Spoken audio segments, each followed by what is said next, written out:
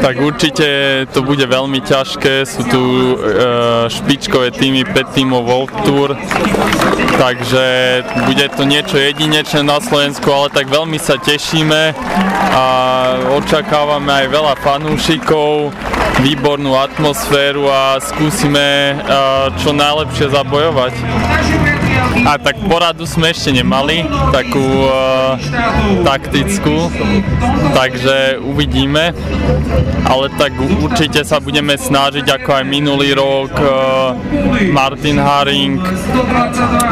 čo získal viac menej ekvivalent zeleného dresu, tak určite aj tento rok budeme sa snažiť byť aktívni a ukazovať sa v únikoch a uvidíme, no ako to pôjde.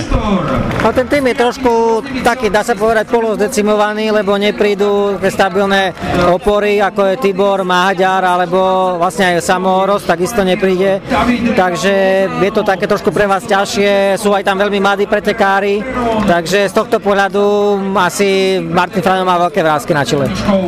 A tak, určite veľká škoda, ako do určitej miery nešťastie,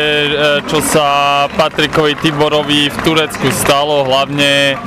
po odtrénovaných 2 týždňoch výškovej prípravy, čo viac menej aj by prinieslo dobrú formu na Okolo Slovenska, takže určite škoda, ale zase takí pretekári, ako aj keď mladí prvoročáci ako Lukáš Kubis sa veľmi snažia a budú určite sa nám snažiť čo najviac pomôcť. Takže uvidíme, ako bude to určite ťažšie, že tá zostava není úplne ako optimálna, ako by sa od začiatku bolo myslelo, ale musíme sa vysporiadať s tým, čo máme a z toho spraviť to najlepšie. Dobre, a čo vlastne ty vravíš na tú trasu? Určite si to vlastne už pozrel, ako to vyzerá, že hlavne väčšinou tam budú tie špurty, je tam ale zaujímavé záver do toho Hlohovca, sú tam aj veľmi technické tie závery viacerých etáp, ale zase nie až toľko veľa kopcov, čiže by sa to nemuselo až tak veľmi deliť, takže aký je ten tvoj pohľad?